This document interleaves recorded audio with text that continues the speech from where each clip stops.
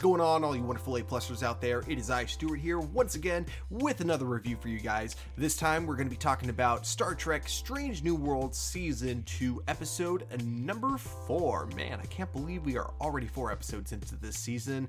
So far, pretty solid season, if I do say so myself, and this episode is definitely no exception. Probably not quite up to the level of episodes 2 and 3, but you know, still a really fun episode and a really good blast overall. So let's talk about this episode. Let's get into it, guys, starting with the very beginning, which is Captain Pike blaming himself because Captain Batal did not get the promotion that she was looking for, hoping to, I believe, become a Commodore, but she is unfortunately still stuck as a captain. Reason Captain Pike blames himself, of course, is because of the events from episode number 2 with the trial, believing that the trial and her not being able to basically get Una, or I believe Una to be like guilty of, you know, being an Illyrian, basically kind of ruined her chances of getting that promotion. But you know, sometimes these things take time, and hopefully things work out for her later. But regardless, currently in the now in the episode, Pike feels bad about this and uses it kind of as an excuse to put a break on their relationship. And we'll definitely come back to this at the very end of the episode, because before more relationship drama stuff happens, we have the Enterprise discovering something going on the planet. I believe it was Regal 7, and it turns out 5 years ago, so before the events of Discovery, before we really got to know this version of Captain Pike, there was a ground mission on that planet that went completely wrong, and unfortunately they had to leave some people behind who they thought were killed in action. They survey this planet and find that the Starfleet logo is being used on this planet, meaning that they may have made some really bad changes and that they need to rectify. So they go in undercover, basically in disguise, in order to investigate. And Pike for this mission needs people who can handle themselves without weapons. So one of the people that are joining on this mission at first is Ortega, and she's really excited because it's her first away mission, basically.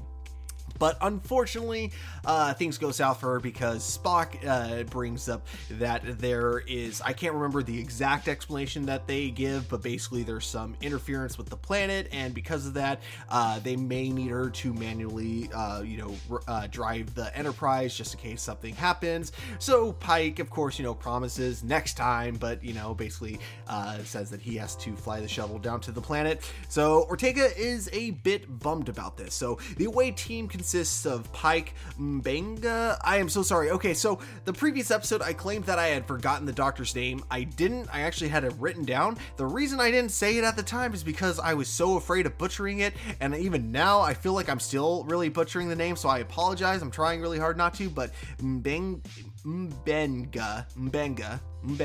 I think I'm saying it right, and Lon come across as Zach. Sorry, I jumped the gun there on my notes. You can blame my dyslexia for that. But basically, the away team consists of Pike, Lon, and M'Benga, and they come across Zach when they are exploring the planet. And Zach is one of the people that they believed was killed in action during the previous mission, but they are surprised to find out that he is alive, and he's not happy, basically. He used Starfleet tech to essentially become king of this planet, but blames Pike for leaving him on the planet to die. So his punishment to Pike is basically he forces him outside of this castle, and we find out that this planet, something about the radiation that came from the meteors on this planet, it makes it really hard for you to remember very basic things. Now, what's so interesting about the concept of this, and this is, sometimes I don't like it when amnesia plays a part into the storyline, because oftentimes it's used as a way for writers to do shortcuts. This was definitely not one of those examples. I actually really like how in-depth they get with how the amnesia affects you, how like your basic skills will stay the same. So if you're a doctor, like in the case of both doctors on the show, because even with Nurse Chapel, because we find out later that the Enterprise is being affected by this, both of them are able to know the very basics of, being a doctor, basically.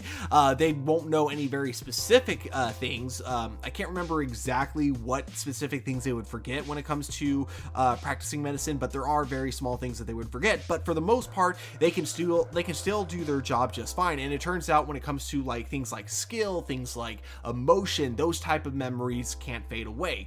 And it's because of this that Pike is able to use this locket that was given to him from Captain Batel, and because he recognizes that he has a very emotional attachment, it's pretty much the main thing that kind of grounds him and makes him realize that something isn't right. I also do like that, again, going back to the memory loss thing, they all basically, most of the people who lose their memories, they're just like okay with being just the laborers on the planet because it's all they have going for him. But Pike, one of the things he pieces together is the fact that, you know, it looks like to him that his job that he's always had his whole life has been crushing rocks. But he looks at his hands, notices that these don't look like, hard labor hands, at least not that type of hard labor, the lack of calluses, them just being kind of soft overall. And I think that's another thing that kind of, drives him to realize that something just isn't right about this planet. So eventually, he's led to believe that there is a chest within the castle that can unlock his memories and the memories of his crew.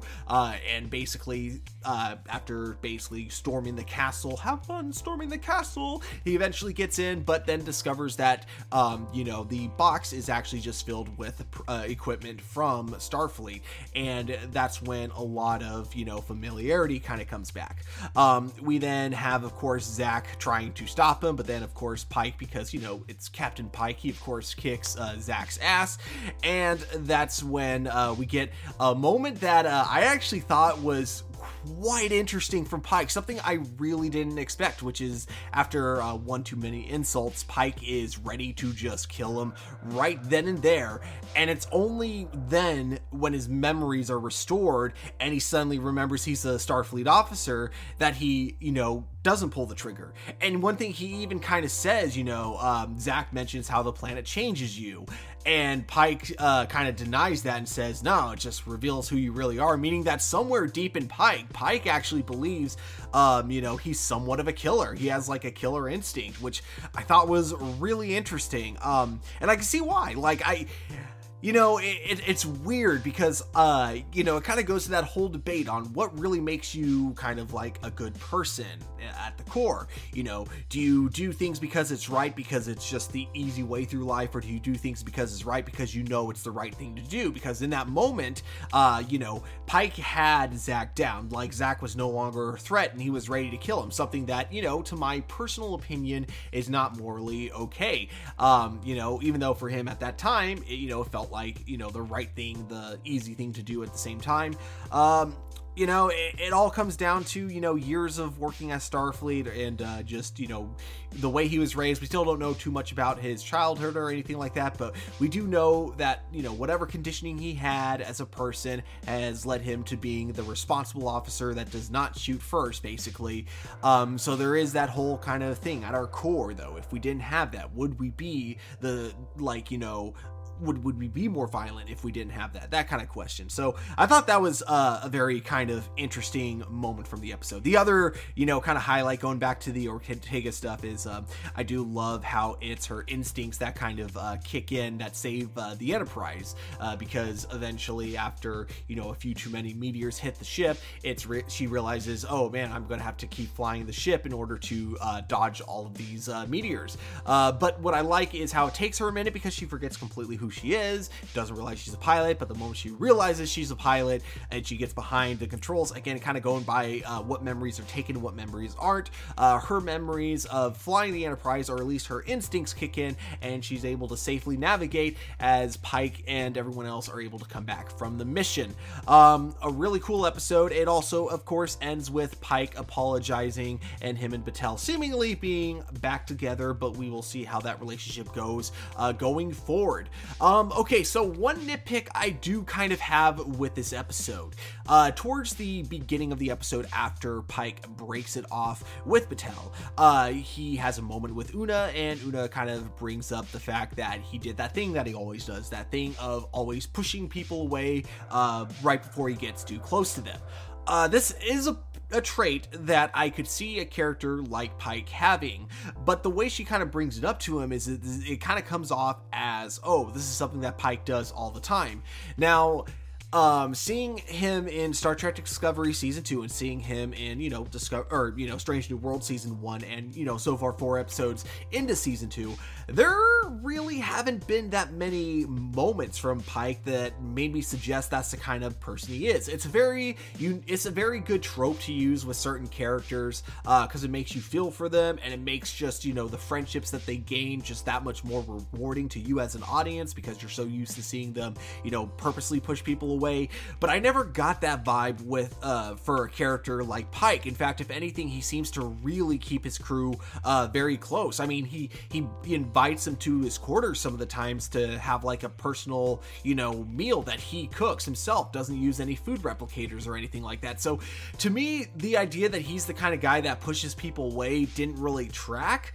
But that's kind of a nitpick. I do think overall this was a very solid episode. Again, something I think I mentioned in my previous review for the first 3 episodes that I really love about Strange New Worlds is how very Star Trek this show feels. And by that I mean I love how creative they get with the one-off adventures that may not have any huge impact in the overall plot, but definitely do when it comes to just overall character development and growth. And I think the type of situations they play with, especially in this episode, are just entertaining as hell. So overall, really did enjoy this episode. If I were to rate it based on everything, I would definitely give it a solid probably B+, A-, maybe B+. I'm kind of going somewhere between there. And again, that's really all just because of that nitpick I had, just with Pike not seeming like the kind of person that pushes people away, but people acting like he's been like that the whole time. Just seemed a little out of place to me. But again, that is a nitpick. Overall, a very fantastic episode. Definitely recommend checking this episode out if you guys haven't already. But overall, of course, at the end of the day, these are just my A+ opinions. We here at A+ Opinions always want to know what you guys think. So definitely let me know your thoughts of the episode in the comments below. Don't forget to hit that like button, subscribe to our channel. But of course, guys, above all, don't forget to keep it A+, and I will talk to you all later. Goodbye.